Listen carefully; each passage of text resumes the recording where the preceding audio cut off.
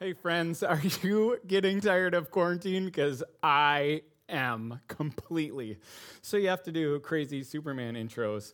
I did not ever think I would use the word social distancing. Maybe it came up in college when I was dating some people or they were dating me, but do you know that there's already people that are experiencing social distancing fatigue? These times are challenging, and some would even say they're not good.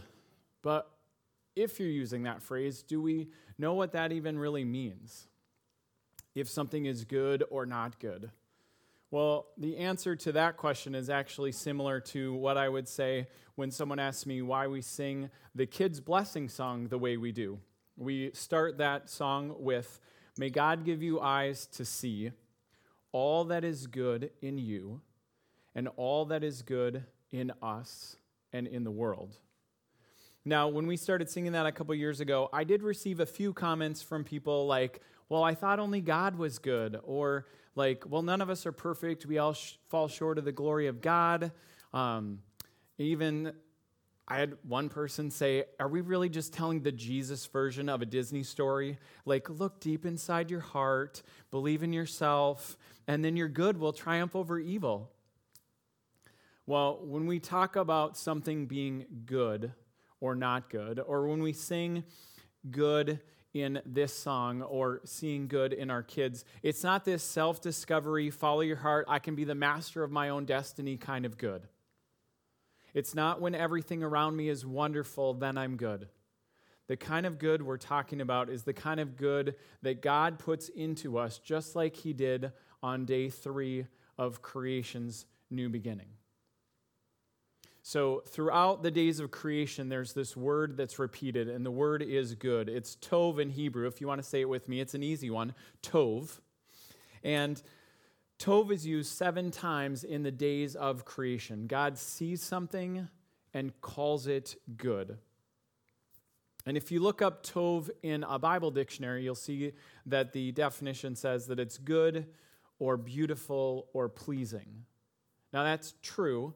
But when you read about what tov is on day 3 of creation, you find a much fuller definition. So what happened on day 3? Well, as Barbara read in the scripture, thank you, Barbara, it's when God created, or when God separated the land and the sea. And then a lot of people would say, oh, it's also when he created plants and trees and all kinds of vegetation. And if we were in person, I would smile at you and nod and say, well, you're almost right. God did separate the waters, this unformed things, into land and sea. But then it says in Genesis 1, let the land produce vegetation, seed-bearing plants and fruit-bearing trees with seed in them, seeds that will one day fall to the ground and create future life. So I had some seeds and vegetation growing in my house this last month. You'll see a picture of 3 different plants that my wife got our fun pots out in early March and got some dirt, and she put the dirt in the pots, and nothing would have grown unless she put seeds in that dirt, which she did. So the really big one in the middle is called nasturtium. It's this crazy plant that kind of goes everywhere. And then on the left is cilantro, which I'm really excited about for guacamole. And then the little guy that's just barely there but is coming up is basil. So each seed according to its kind growing up because that's what it was designed to do. Now, Jesus tells stories about the kingdom of God being like seeds. Seeds that produce trees that all the animals can nest in, or seeds that abundantly produce a harvest of 30, 60, or 100-fold. This abundance that springs forth life, that springs forth life. In fact, when God calls something tov, that's what he's saying. When the potential for life actually springs forth to bring more life. So God says something is good when seeds sprout up, even when they're small and fragile. because the seeds of future life are already embedded in them. And when it does, that's another new beginning. And it's good, and it can come from anywhere. See, most people don't believe something is good until it's mature and finished. Think about a project that you're working on in your job.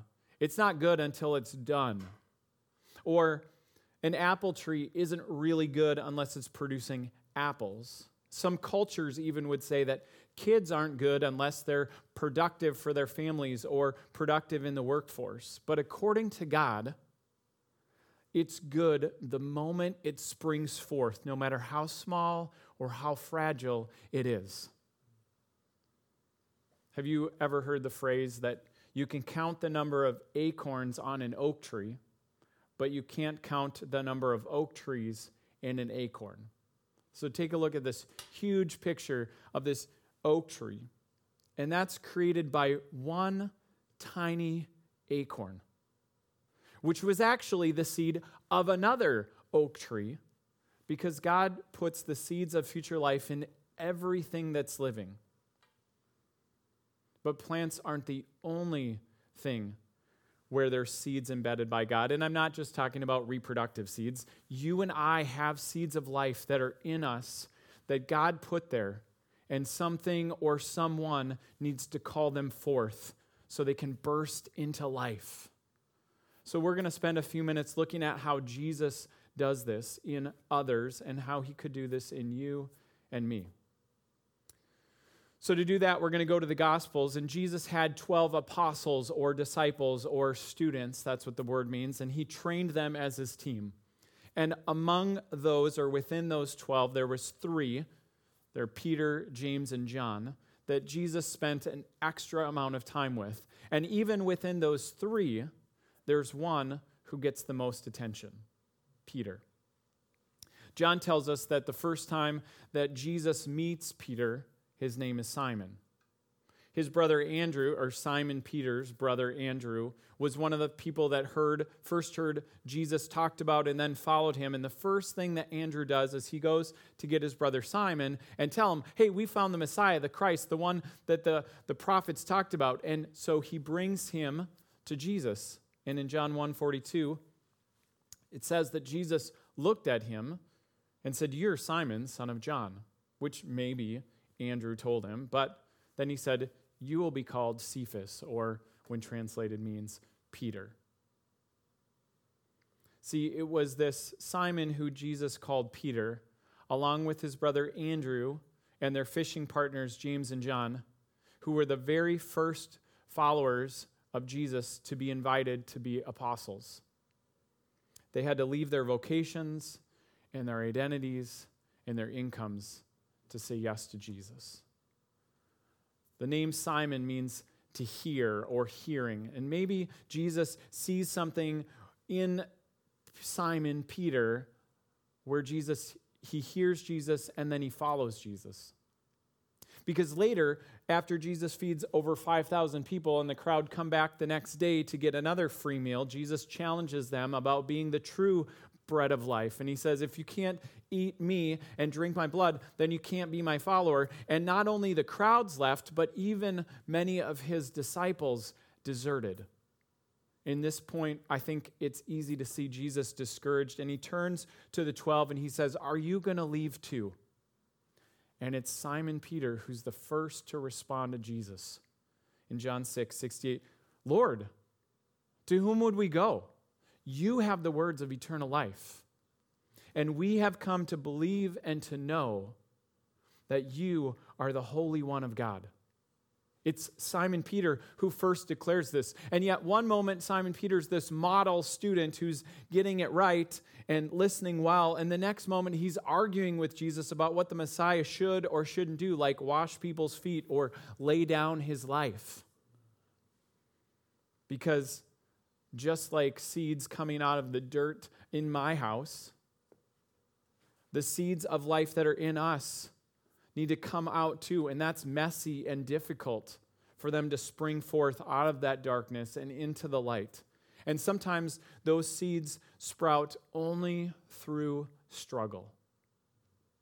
So there's this tree species in our state, in the northern part of our state, in the Boundary Waters canoe area of Minnesota. It actually extends into the Great Lakes region around Wisconsin and Michigan, and then all the way actually up to Alaska through Canada, and it's called the jack pine. Its cousin, the lodgepole pine, is also in the area, and it has this certain type of cone. We're going to put a video up of it. It's got this serotinous cone is the definition because it's got a resin all around it. And so what happens is that cone is sealed up, and the only way it becomes unsealed is through heat, as in hot, fast-moving fires. So we didn't have a hot, fast-moving fire, but I did find a video of this. And so if you check out this video, you'll see that someone decided to put one of these serotinous cones in a toaster oven. Do not put this in the microwave, but put in a toaster oven and then heated it up. And you'll see as the temperature goes up, these cones start to expand. And as they do, then the seeds are able to be released. And so when a forest fire comes through an area like northern Minnesota, these trees are the first ones to grow up and replace the dead and barren land. It's a struggle, but it's beautiful. The seeds of life are all there. See, when Jesus had his Last Supper with his disciples, he actually turned to Peter. In Luke 22, he says, "Simon, Simon, Satan has asked to sift all of you as wheat. But I have prayed for you, Simon, that your faith would not fail. And when you have turned back, strengthen your brothers." Remember, this is at the Last Supper, and Simon Peter turns to Jesus and says, "Lord, I'm ready to go to prison with you and even to death." And Jesus says, "I tell you, Peter, before the rooster crows today, you will deny 3 times that you know me." We so often focus on the rooster crowing and denial part that we miss that Jesus starts this part of the conversation with, "Simon, Simon," who he's always called Peter. "Simon, Simon, Satan has asked to sift all of you as wheat, but I have prayed for you, Simon, that your faith wouldn't fail." And then when Simon Peter says, "Oh, no, you don't have to worry about me. I'll stay with you forever," he says, Peter, you are going to deny me." See, Simon, the one who hears and is wavering and is wondering, versus Peter, who's the rock, who's steady. Jesus is inviting Peter into the struggle like a cone that needs to come open. I believe that Jesus sees something in Peter, something that makes him pray specifically for him, something that's really good but is covered up right now, that has to come out, not only to strengthen Peter's faith, but to give Peter the strength to give others strength. See, this idiom, like to sift someone as wheat, is like what we would use in English to say, "I'm going to pick you apart," or pick something apart. And Satan's demanded permission to separate the seed from the chaff, the useless part. I think there's a seed in each one of us, and Satan wants to separate us all out, but to only have us see the chaff. Is it possible that like this time of quarantine is a time where there's some sifting going on? That as we're staying at home and as we're not able to do the things that we usually do, Satan wants to try and separate us out to only see the useless parts. But I believe that God is with us, that Jesus is praying for us, that our faith wouldn't fail in this time, that even if it does waver, even if it does, that we can turn back, that good seed that God put in us can come out, not just for ourselves, but so that we can strengthen others. See, on that cold night, when Jesus came to Peter and the others to stay awake and pray, after they ate that supper, after this denial's predicted, they go to this garden and they pray, but they fall asleep and Jesus prays. And then they arrest Jesus, and Simon Peter cuts off one of the ears of the high priest's servants, and then Jesus rebukes him, heals the servant, and gets taken away, where then Peter denies Jesus not once, not twice, but 3 times. Peter runs away. I think he says he cried bitterly, and then he's never mentioned at the crucifixion. Peter has denied and deserted. And so Peter the rock doesn't seem very steady and solid right now. I think Peter's whole being is disoriented. So even 3 days later, when Jesus comes to them and says that he's alive, they have to be wondering, well, is he alive? I don't think it was just this easy thing. Yes, he showed them that he could eat. They touched his wounds and him, but then he went through walls and just appeared and disappeared. So they could have been very disoriented and very confused. The first 2 times that he appeared before all the disciples, he says, "Peace be with you." And yet, I don't think they were feeling much peace. And maybe like we're in this season in the calendar called Eastertide. It's the time after Easter for believers, but it's also a time for all of us of quarantine, of stay at home, of figuring out how to respond to this COVID-19 crisis. And it feels like not peace, like disorientation. And what do you do when you're completely disoriented? Lots of people hide. Some try to escape. Others self-medicate. Maybe you've done all of those things. I think I'm tempted to do all those things, but I'm also tempted to go back to something I know, something familiar. Can I just go back to the way it was? And I think Jesus' disciples might have been hiding or escaping or self-medicating, but there's one night where Peter has had enough, and he goes back to what he knows. He goes fishing, and he invites his friends to come with. In John 21, we see Jesus saying that, or Simon Peter saying that, "I'm going out to fish."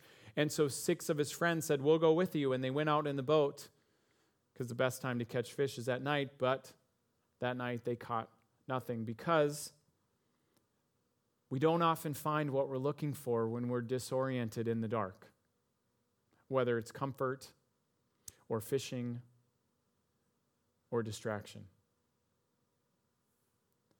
But see, even in the darkness right before dawn, even if we try to go back to something familiar and it ends up fruitless, there's always a voice crying out, just like that night. And this voice happened to say, "Dear children, have you caught any fish?" The first 2 times when Jesus appeared, he said, "Peace be with you." So of course they're not thinking it's Jesus, because it's just some strange guy calling them kids saying, "Have you caught any fish?" Well, no, we haven't. Well, then throw your nets on the other side of the boat and you'll find some. And when they did, they were unable to haul in the number of fish. It was crazy. Do we need to figure out how Jesus knew that there were fish on the other side? Or can we just accept that Jesus can see things that are below the water, that are below the situations, that are even below our souls? And he lovingly comes to us and reveals those things. So in the story, it's kind of funny if you read through it. Peter impulsively does a 100-yard swim into shore and leaves his crew to figure out how to get the rest of the fish in. But the writer gives us these little hints of what this moment might be. John 21, 9 and 14, it says, when they landed, there's this fire of burning coals, and there's fish on it and some bread. It's breakfast on the shore, or is it? Because now this was the 3rd time that Jesus appeared to the disciples after he's raised from the dead. It's the 3rd time. And if you notice where they're located, they're not in the water anymore, and they're not quite on land. They're right on the shore. They're right on the beach. They're on this in-between place, this gateway or threshold, if you will. See, this is a 3rd time, and they're in this in-between place. This is a day 3 moment, friends. It's not just about seeds anymore. It's about, can we come out of where we've been?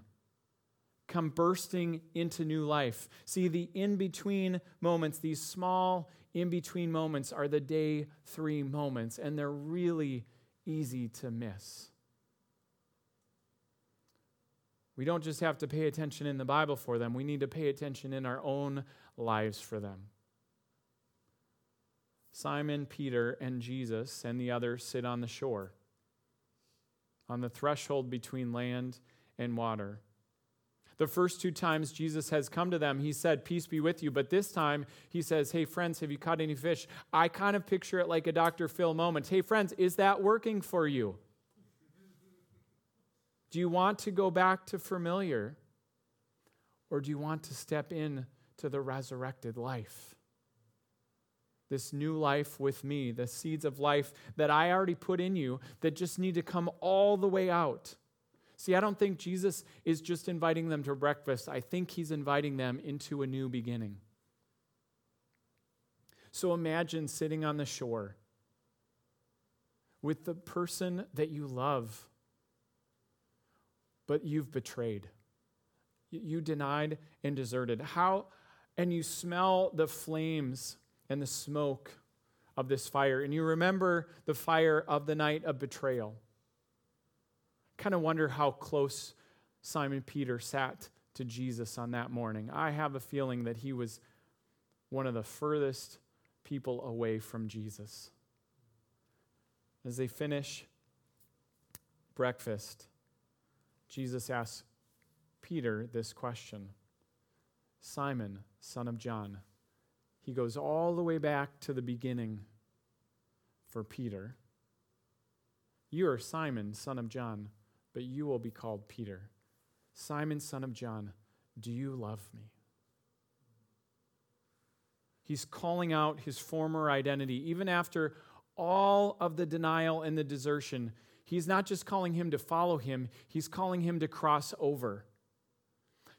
To move from this place of being Simon, the impulsive, external processor, wears my emotions on the sleeve type of fisherman, to become Peter, the bold and steady and selfless shepherd that will lead and love people to Jesus.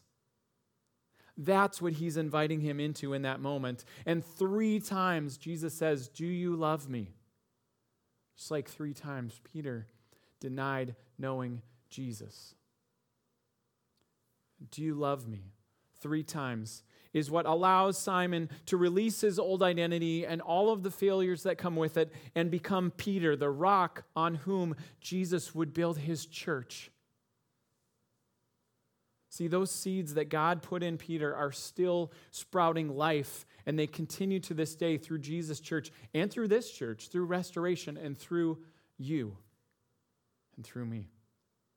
See, it's good, it's tov when we call out and identify those seeds that God put in us and planted in us. It's good when you, as God's child, allow those seeds to burst forth into life because they will bring new life to others. It's one of the most beautiful things that can happen, and it's easy to miss. We've been having a leadership team at our church since we became an official church in 2013. So 6 or 7 years of leadership team meetings. And it was this summer that our leadership team chair said, "I know how you can bless me for my birthday. You can say something that you see from God in me, something that is affirming." And this became the birthday blessing. And this is something that we just did on our staff retreat yesterday. You might call it an affirmation circle. Someone has called it a hot seat before, but the point is to go around a room, and the room can literally be anywhere these days in this virtual space, and say, "I see this in you, and it's good. It's from God." I won't share everybody else's story. I'll share my story. So a couple of things that people said about me is, "Rob, you're authentic, and you're vulnerable, and you're accessible, and you're positive, really positive. You're a friend who builds people up and brings them joy. You're intentional and you're a teacher. You have this balance of being scholarly and pastoral. You're a coach. You see people's potential and you give them a platform. Friends, these are just some of the things that are my seeds. And you might think that that sounds selfish or narcissistic, but consider what God's word says in Ephesians 2:10. It says, "For we are God's masterpiece, every one of us. And he has created us new in Christ Jesus so that we can do the good things that he planned for us long ago." See, you and I are the beautiful handiwork of God. This word handiwork in the Greek is poema.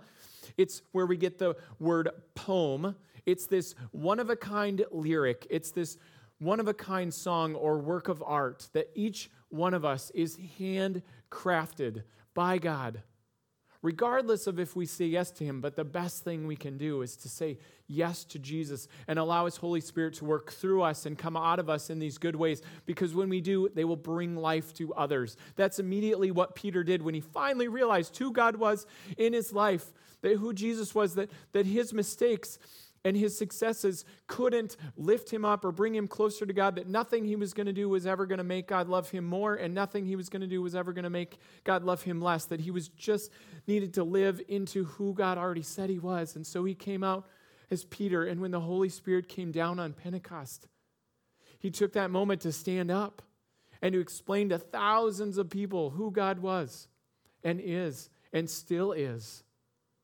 This God, this Christ, whom you crucified, and God raised from the dead, he is the Messiah. And 3,000 people gave their lives to Jesus that day.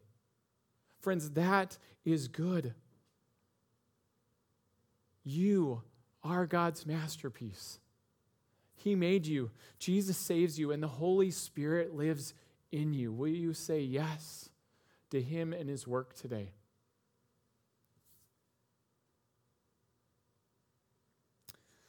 God, I thank you that you are the creator and sustainer of life.